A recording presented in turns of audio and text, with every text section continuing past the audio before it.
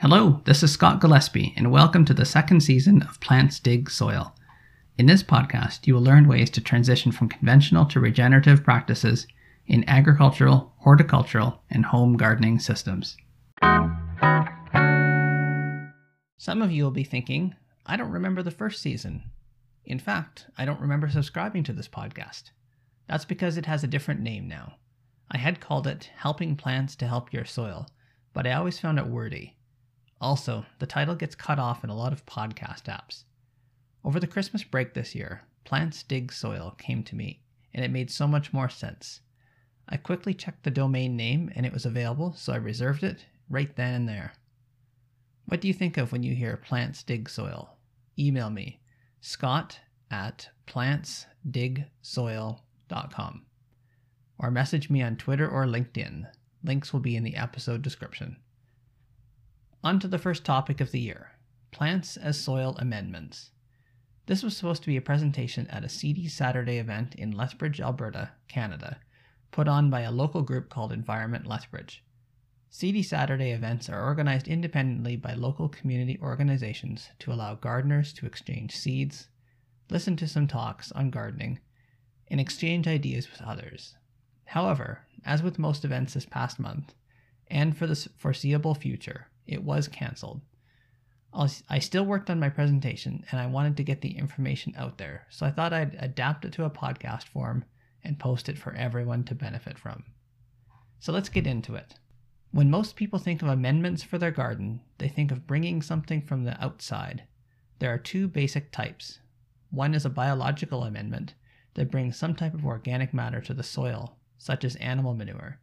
The other type is something that changes the chemical structure of the soil. An example of this is lime to raise the pH. These shouldn't be confused with organic and conventional agriculture.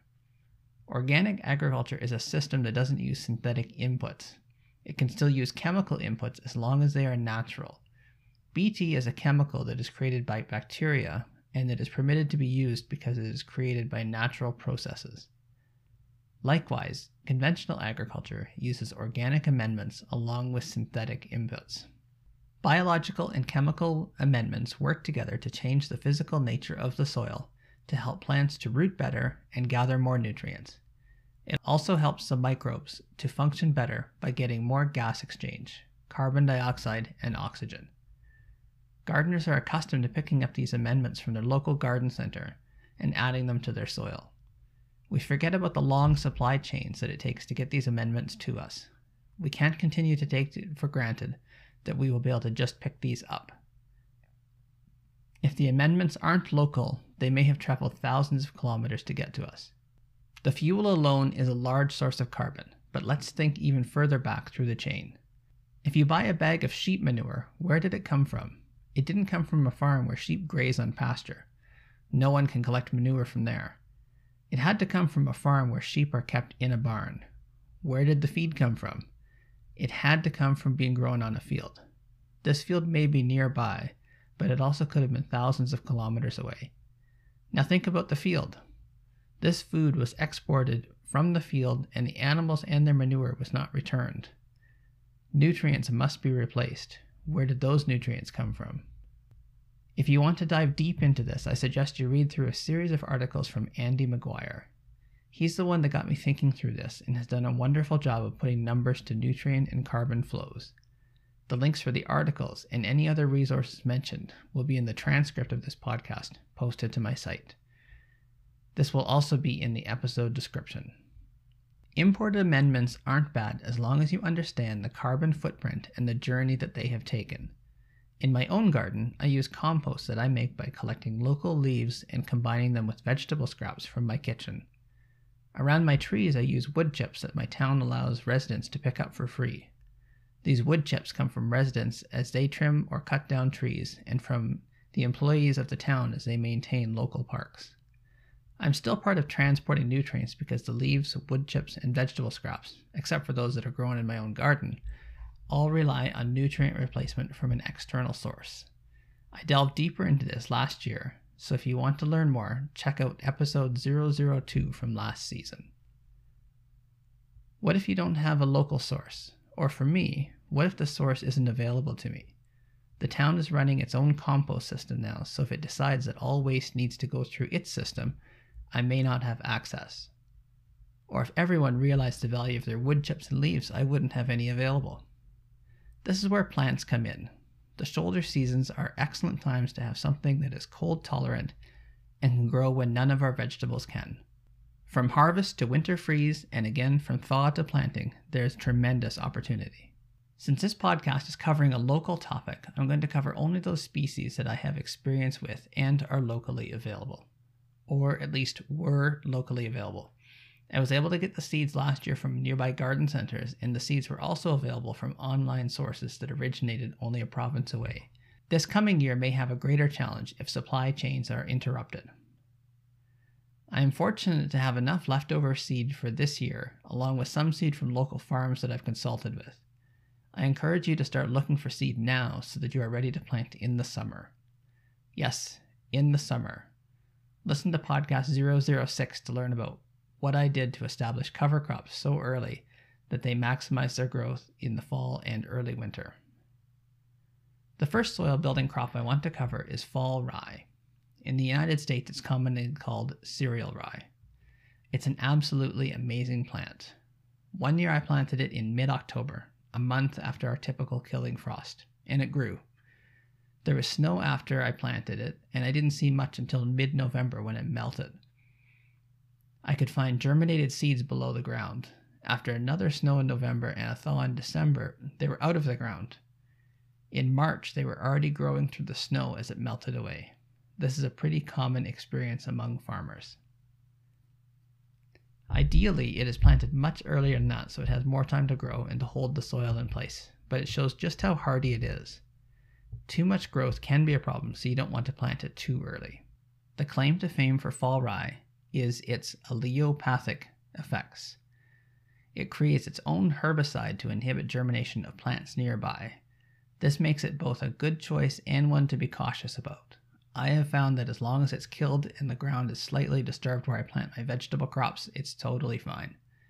Soybean growers have been successful in letting it grow to heading, crimping it to the ground, and planting directly into it. The best way to use it for your garden is late season soil stabilizer and weed inhibitor. In spring, it's best to kill it early, whether by mechanical or chemical means. I learned the hard way that it grows a massive amounts of roots and can be a nightmare to manage once it gets over 15 centimeters or 6 inches tall. The second soil building crop I want to discuss is hairy vetch. It's a cold hardy legume that can help to add nitrogen to your soil. As it grows well in cold weather, it is a good erosion preventer and weed suppressor as well. The big caution with hairy vetch is that there can be hard seed. This means that there may be seed that will not germinate when it's planted. Some seeds are genetically programmed to wait a few years. This is not genetic modification. This is a completely natural trait that is part of the species. Due to this, hairy vetch can become a weed if it gets out of hand on you. If you manage your garden well and control weeds quickly, it shouldn't be a problem. My first experience with this was this past fall. I planted it between my vegetable rows in June along with many other soil crops. They all established and didn't grow much until harvest, which was the intention. Even though the fall was short and cool, the hairy vetch thrived.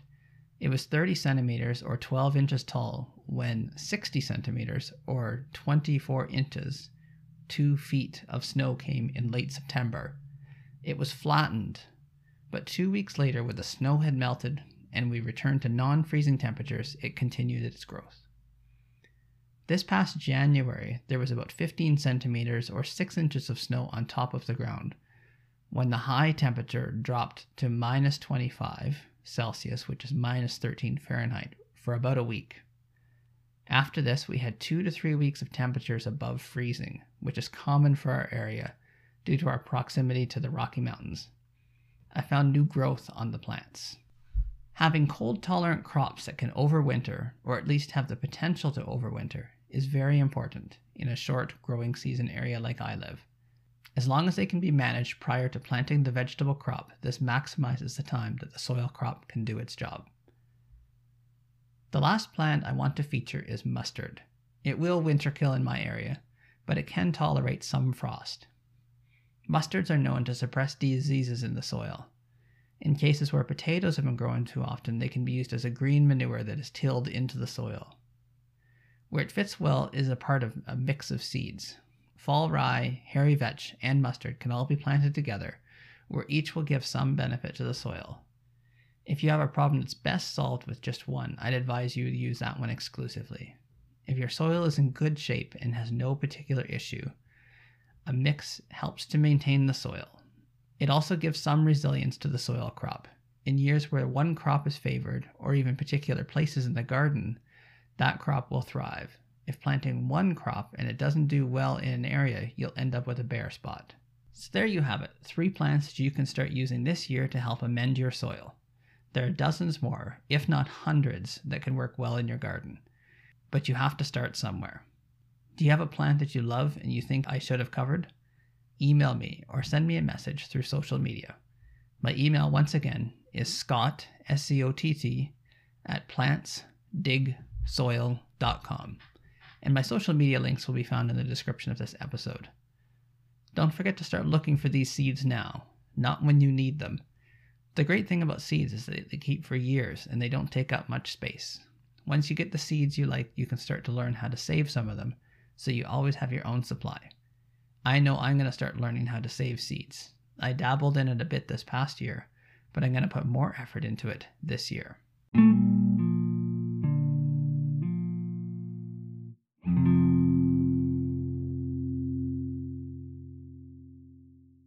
Remember to get local advice before acting upon this information. If you don't know who to talk to, get a hold of me and I'll help you to find someone. If you're in my local area and are in need of help, contact me. It's always free to chat. If we get to the point that the scope broadens to consulting work, we can work out a plan that fits your budget. Would you like to keep up with me through a free monthly newsletter?